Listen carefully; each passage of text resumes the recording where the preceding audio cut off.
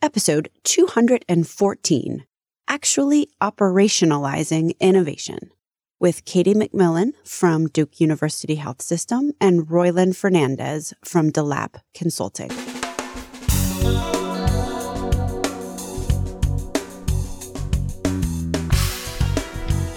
American healthcare entrepreneurs and executives you want to know. Talking. Relentlessly seeking value. Innovation is both an art and a science, but it's also a process. Not to set this up like it's some sort of newsflash, but there's never been a great idea that went anywhere without some sort of fairly decent implementation/operational strategy. The problem is, despite the fact that we all know this, it's such a common mistake to let our common sense fly out the window when we become enraptured by our own genius thinking. And I say this as a survivor. I've been a party to more than a few great ideas failing tragically due to lack of respect paid to operational aspects. Lucky for us, there's people out there like Katie McMillan from Duke University Health System and Royland Fernandez from DeLab Consulting, who specialize in how to take a great idea and actually get it used by providers and patients. I met both at the Node Digital Medicine Conference in New York City. My name is Stacey Richter, and this podcast is sponsored by Aventria Health Group. Welcome to Relentless Health Value, Katie. Hi. Do you want to, for the record, state your name and where you're from? Sure. My name is Katie Donahue McMillan. I'm the Associate Director of the Mobile App Gateway at Duke Health, and we're based out of Durham, North Carolina. You gave a presentation yesterday at the conference here. Do you want to just talk about what you were talking about in brief? Sure. I was invited to present at the Best in Innovation panel, which was really exciting and quite an honor. And I just mentioned some of the things that we've done with the Mobile App Gateway, which we founded in October of 2017, so a little bit over a year ago. And that's our digital health hub at Duke Health. So we support different clinicians and researchers and entrepreneurs that are interested in either creating different apps for research purposes, texting, using connected devices in their clinical care, or as part of studies, using sensors, all kinds of things. It just runs the gamut. So basically what happens is you've got a clinician, you've got a researcher, you've got a physician, you've got somebody who wants to do something in some clinic at Duke. Mm-hmm. And you guys have a hotline? I mean, how does that work? How do they find us? Yeah. We have done a lot of networking around campus to let people know that we exist. We've worked a lot with other offices around. So if people go to the entrepreneurship office, they often say, oh, you should also talk to the Mobile App Gateway. We work with the IRB. We work with all of the clinical department chairs as well. So sometimes people find us through those channels. They send us an email directly. We also have a website, which is mag.mobile.duke.edu. And pretty much on every page, we have a button that people can click to request a consult with our team. It all goes into a shared inbox that we have access to, and we kind of triage internally. And we generally meet with people. We get a response back within 24 hours and usually meet with them within that week. And we figure out where they are in their scope of their project, what problems they're trying to solve, and try to help right size the right solutions for them. And do most people come in with sort of a vague idea or like an ambition, or do they already have some sort of form filled out? It is all over the place. There are some people that come in that are like, I just got this grant funding and I have this much money and I want to study this population and these are the outcomes I'm looking for and I just need to find the right development partner. I need help writing my IRB application. I need to figure out what the clinical workflows are. And we're like, okay, fine. We can help you do all those things. Other people just come in and they say, hey, I have an idea for an app. Like, okay, tell me your idea. And then I try to pull out of them what they want to do with that idea, what their ultimate goals are. Are they trying to study something? Are they trying to get patient-reported outcomes? Are they trying to do interventions? Are they trying to start a business? And then we can kind of tailor things from them from there. There's some people that are highly motivated and I kind of tell them what they're getting themselves into and they're like, yeah, let's do it. And then other people are kind of like, wow, that's more expensive and time consuming than I thought it might be. Thank you for your time. And we don't hear from them again. It's the role of your hub to engage and educate, or do you also facilitate, or is it kind of select signature projects that you want to facilitate and the rest of them you kind of give some advice and maybe consult here or there, but it's largely up to them to complete it? We do it all. We don't project manage these projects for people. I say we more quarterback them for people. So if there are things like we have some pretty high value, high importance projects coming out of the Duke Cancer Institute that have champions at the highest level of the health system. They want to make sure these projects go off well. So we make sure that if there's lags in anything that we're following up with them. We handle, make sure all the contracts are in place, all the BAAs are in place, that they are liaising with the technical offices, making sure the software is going to work when it comes in, all that kind of stuff. So that's probably like the most high touch example of things. Other times, there's teams, they have their own staff and they just kind of want to be pointed in the right direction and they kind of run off from that point. We do have set up some metrics for following these different projects. So we keep a big database where I mentioned our consult requests come in. Our teams can put notes in related to those meetings. We can close them out. And then when we close them out, we have reasons for why we closed it. Is it, they're not ready. They got the information that they needed. They're applying for a grant application. And then we can choose to say follow up in 6 months, 12 months afterwards. Just kind of go from there to figure out what the right follow-up plan is. And is that your success metric? What's your charge from Duke senior management? How will they, a year from now or 5 years from now determine whether the Innovation Center at Duke has been successful and to what degree? Yeah, so we really want to serve our community, and then we also want to put Duke in a place of leadership for digital health. So some of that is traditional academic measures of publications, grants that are coming in or grants that are getting funded. Those are harder sort of long-term metrics just because of the timelines related to those. We're also looking at the different partnerships that we can facilitate. And then also, I mentioned yesterday a partnership that we have with a company called Xealth to actually work on this translational element of bringing things that may have been piloted at Duke or other places that seem to have been working and bring them actually into the clinical workflow. And, the traditional numbers I hear are 7 to 9 years to get from bench to bedside. We want to shorten that to less than a year for these different digital therapeutic products. Wow. I will check back with you and see how you managed to accomplish that. So just kind of last in summary, what are exactly, if you can talk about them, some of the signature projects, as you mentioned, that you're working on with oncology? Oh, sure. Yeah. So we have two big ones that I'm focused on right now. One is called the Viver Bridge app. That was funded through an SBIR grant, and Viver is the company, and then Duke is the clinical partner with that. I think it's a really important project because they're focused on financial toxicity, which the PI Yusuf Zafar has kind of coined that term in the oncology world, but just basically talking about how expensive cancer care can be for patients, even with the best of insurance.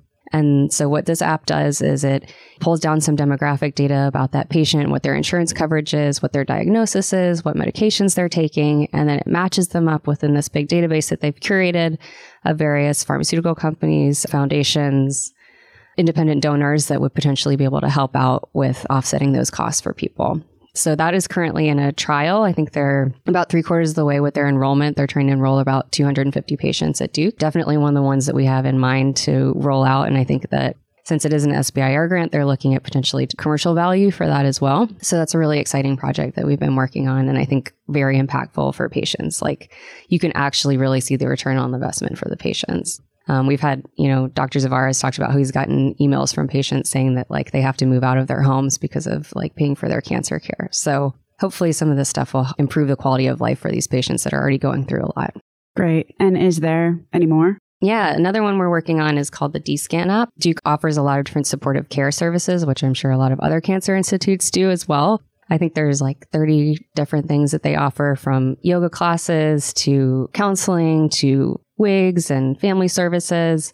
And they're just pretty underutilized. People don't know about them, or maybe they get one pamphlet about them at their first visit and then they forget about things. So we've sort of rolled this into a way to collect some patient-reported outcomes to see how they're doing. Kind of call it the softer side of cancer care, just not looking at the clinical indications. And it's set up in a way that feels really conversational. It's like they're texting with somebody within the app, and then based upon how they respond to the questions, they get surfaced information about these different services and then how to make appointments with them. And they can do all of that stuff within the app. So that one is also being studied, but by the end of 2019, we're hoping for that to be rolled out to all of our oncology patients as well.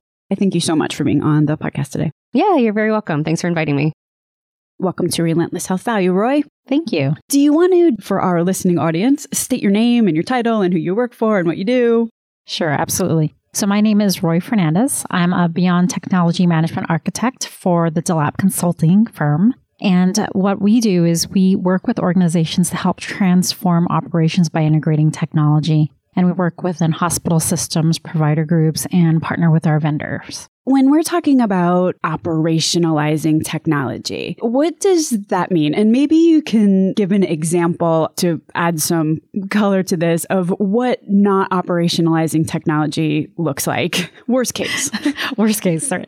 Great. So I think it's such a broad, phrase, operationalizing technology. And so when I think of like the worst case scenario, so I'm a clinician by background, I'm an emergency room nurse. And in my experience, that partnership that happens between operations, whether it's providers, nursing, and IT tends to be more of a done to feel. So, there's some great technology that folks find and they're like, oh, great. This is what we hear our operations folks, complaining about, or we see it in tickets that are submitted to us or in forums. And, someone goes out and finds this great innovative technology and it somehow finds its way at the bedside. But there hasn't necessarily been any communication or dialogue from a workflow perspective or an operational perspective as to whether or not this addresses it. So that's probably the worst that I've seen it, where there's some new item that comes in and like, oh, this is supposed to help you with your blood sugar machines. And it's like, great. So what do we do with that? How is this helping us? There's really not a clear communication.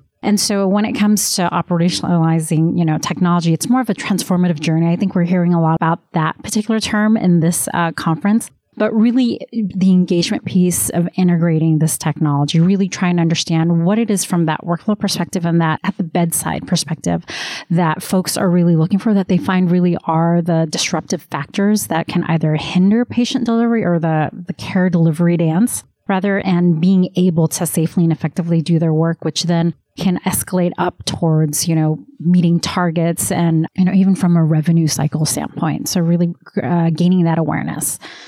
So what it sounds like is that leadership might, let's just say, for example, believe that they have heard and understood an issue. Exactly like you said, they send out a survey, they've gathered data somewhere, got some data, and they quantify it, and someone draws a unique insight that nurses are having trouble with X, Y, and Z. Right. So they make that assumption, and then they go out in this silo and they find a solution, and then they present it like a Christmas gift. Right. That's a great way to put it. And perhaps, just because you do a survey and you've got an N of whatever, that may or may not be a problem that, say, everybody on the floor recognizes as a problem. It could just be a couple of people. Right. Exactly.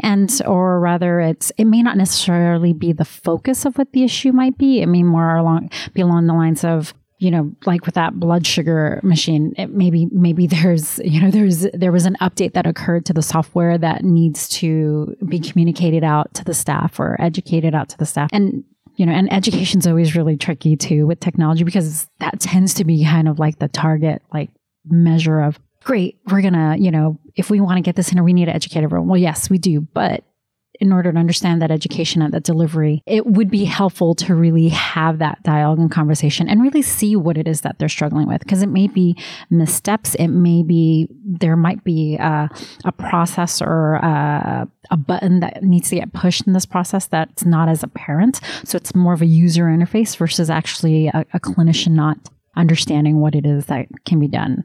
I mean, healthcare is so diverse, when you've got different users who have varying experience with technology, and folks tend to fall down to, they just don't know how to use it. It's like, well, you'd be surprised. There's some really technically savvy folks out there in the units, in their departments, and their clinics that can just get, a little confused just because it may not be as evident.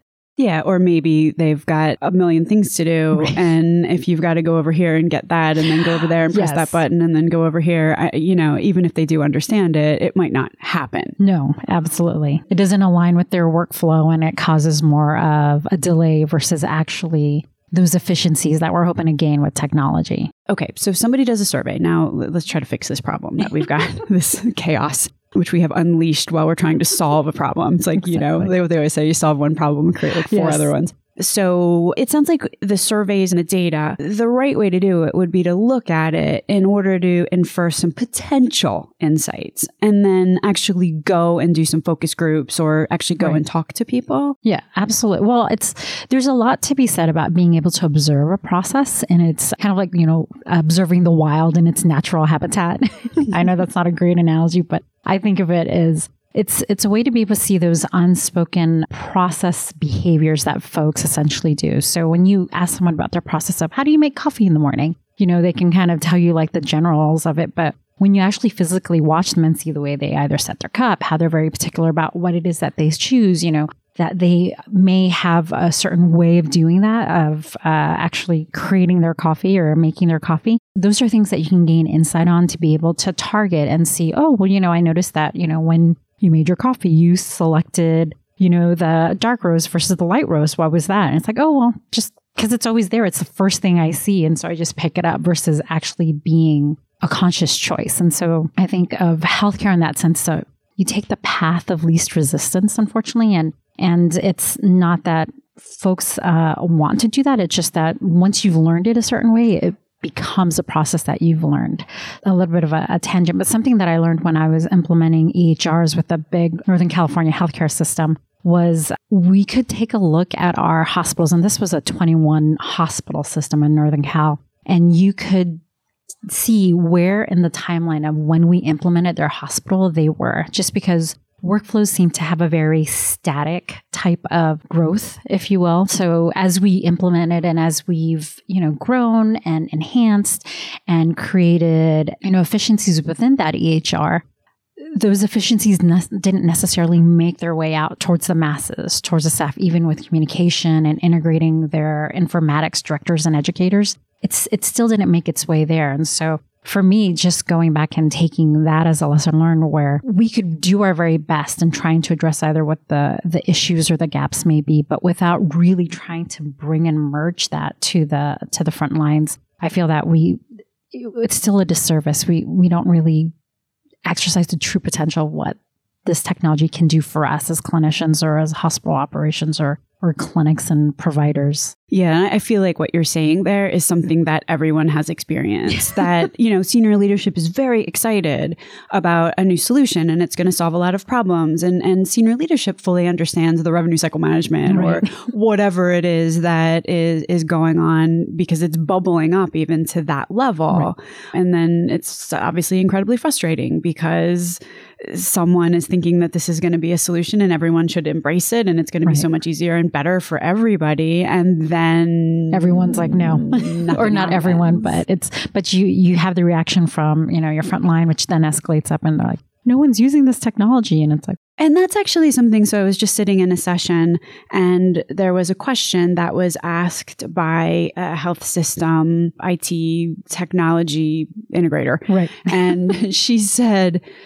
look, the hardest part of technology implementations isn't buying the solution. And it's not even necessarily finding the IT time to get it built. Right.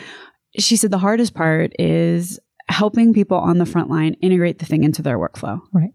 The engagement piece and basically assimilating it into what you would hope would be something sustainable. And I'd have to absolutely agree to that. Just in an emergency department, there'll be technology that's introduced or some tool, and before you know it, within a month, it's in a drawer somewhere and folks have forgotten about it, which is unfortunate because it's a waste of money and there's possible waste of opportunity there. But because of the fact that, either that engagement piece didn't happen or some learnings in terms of workflows and really just trying to get a sense and grasp of what it is the staff is really looking for, kind of like hearing them out. It's, you hear about buy-in being a really big thing. And it's like, well, yes, buy-in is, but then it's really the full force behind that buy-in, really trying to move towards scaling this in a way that now staff look at it as more of, yes, it's a change, but it's a change that's giving me the benefit of this, whether it's efficiency, time, safety, whatever those points are that kind of feeds their soul as to why they're showing up every day. So how do you attain that buy-in? What do you do? Like hypnotize them? Would be easier. Yeah, probably. No, a lot of it is leadership alignment, and then also understanding whether or not from a cultural standpoint, and that organization or that department or area is ready for this type of change. I mean, there's a lot of focus on those very formal leaders, but also identifying your informal leaders. They really can move a project through an area and with incredible speed and influence. So basically, Sheila. Yeah. Sheila, the unit assistant or the secretary. And if she's really into it, right, then just informally, yes, like Seth Godin with his tribes, right? You know what I mean? Like exactly. You get somebody talking about it and actually using it and kind of verbally, almost, it's like a product referral. Exactly. Or saying, this is something different, but look what I can do with this. I can see all of the patients that we need to check in for the day, or, whether what it is that they found in their workflow that feeds their need, feeds a gap that they're looking for. So trying to find, those pearls that you can kind of share and be able to integrate in that messaging, I think helps. And like I said, those informal leaders, they do hold quite a bit of influence to really be able to help direct and determine kind of the scale or direction this could go. So you would, vis-a-vis some means, identify who those leaders are. And then would it be a best practice to actually have like a working group or something that includes those individuals where you're actually helping create the process with those individuals? Is that the idea? Yes. So the whole do with versus do to. So yes, absolutely. Creating more of that, whether it's a governance or a committee, and those are always tricky words within most systems, just because it's like, okay, more time spent in not necessarily a bubble, but more like, away from the bedside. And, definitely having that presence. I think, when folks recognize and see that you're out there, you're really trying to make that effort to understand what it is that they struggle with and how they struggle with it. I think kind of will lend weight to what it is that the partnership that you're creating with those groups. Okay, so the first thing that you do is you gain some insights, and then you work with this working group.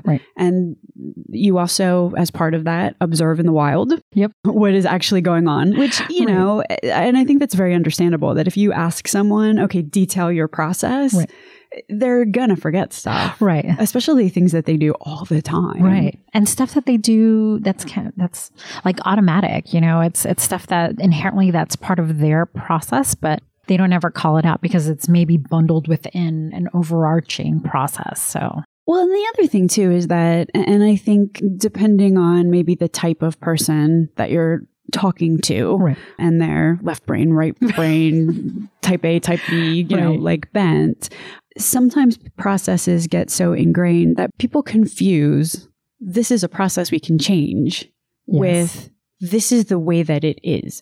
So it could be an arduous process, but it's always been that way. And it's funny. It's always funny when you get someone who seems to be most affected by the inefficiency telling you that, well, this is the way that we do it around here. This is the way we've always done it. We've done it this way for 5 years. Why do we need to change it? Everything gets done the way we've done it before. Absolutely.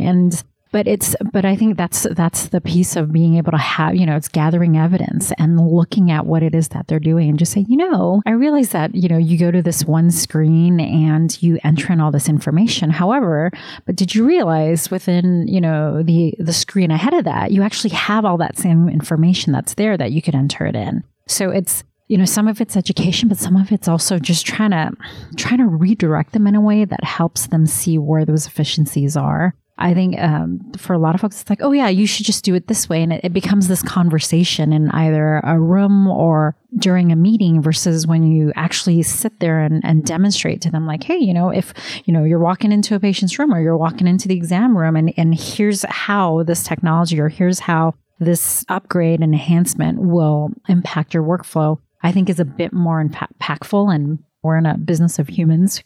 We make errors like anyone else and without intending, but it takes a bit of time and some of that cultivation, and folks have to be in the space of willing to change. And, sometimes they need that motivation to understand what that change is, and without really taking the time to craft that message. And even like I said, utilizing your formal and informal leaders, that can really be a hindrance to what it is you're trying to implement, or even if it is a great technology, that's the tough part.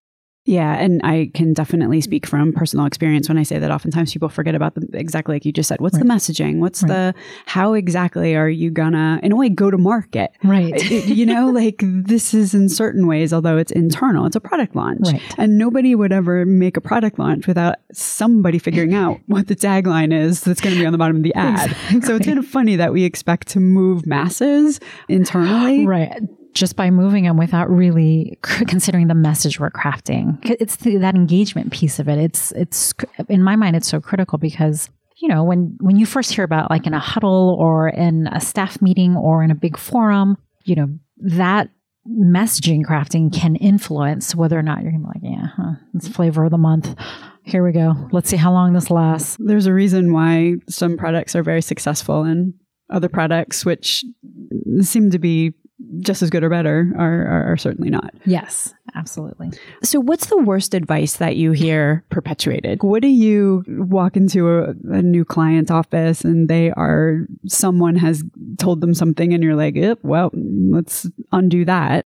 I think probably one of the more challenging advices or messages I think I've heard when it's come to technology and healthcare has been our technology can integrate in any workflow. I think that's always been the trickier messages that I've heard regarding technology. And the reason why is we're all incredibly unique. I mean, we have some pretty common definitions, whether it's targets, and, like the way you admit a patient, the way you check in a patient will hit the same components within a workflow or the items you do. But the way you do it could be varied based on physical plant, based on staffing and those pieces. So I'm always wary of technologies that tout that they can exist everywhere and anywhere, just because I think for some folks or for what I've seen is there's usually a bit more work that comes to integrating that versus just saying, hey, we can just put this right in there and it's going to work. It's going to work the way it needs to. Mm-hmm. It's I haven't seen technology that clear cut, at least not from where I've come from. Well, it's the whole, if you build it, they may or may not come. Yeah.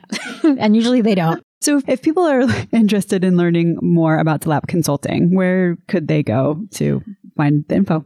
They could definitely visit our website, www.delappconsulting.com. We have the information regarding a bit of the work that we do, and they could also email our team through there as well. Thank you so much for being on the show today. Thank you. Beyond this episode, if you're looking for more insight into what it takes to get innovation off the ground in the healthcare industry, I'd be remiss if I didn't remind you of my 2 interviews with Roy Rosen, Chief Innovation Officer over at U of Pennsylvania Medical Center. We have an Ask an Expert, AAE number 3, where he lays down his healthcare innovation reading list. And also episode 139, where he talks how to lead innovation at a health system. Links to everything discussed on the program today can be found at relentlesshealthvalue.com. If you visit the website, relentlesshealthvalue.com, you will also find a complete listing of all of the shows that we have published thus far with leading entrepreneurs and executives in the healthcare space today. Another cool feature is, you can subscribe to the show so that every week the episode is automatically sent to you, so you don't have to remember to go to the website to download it. Thanks so much for listening.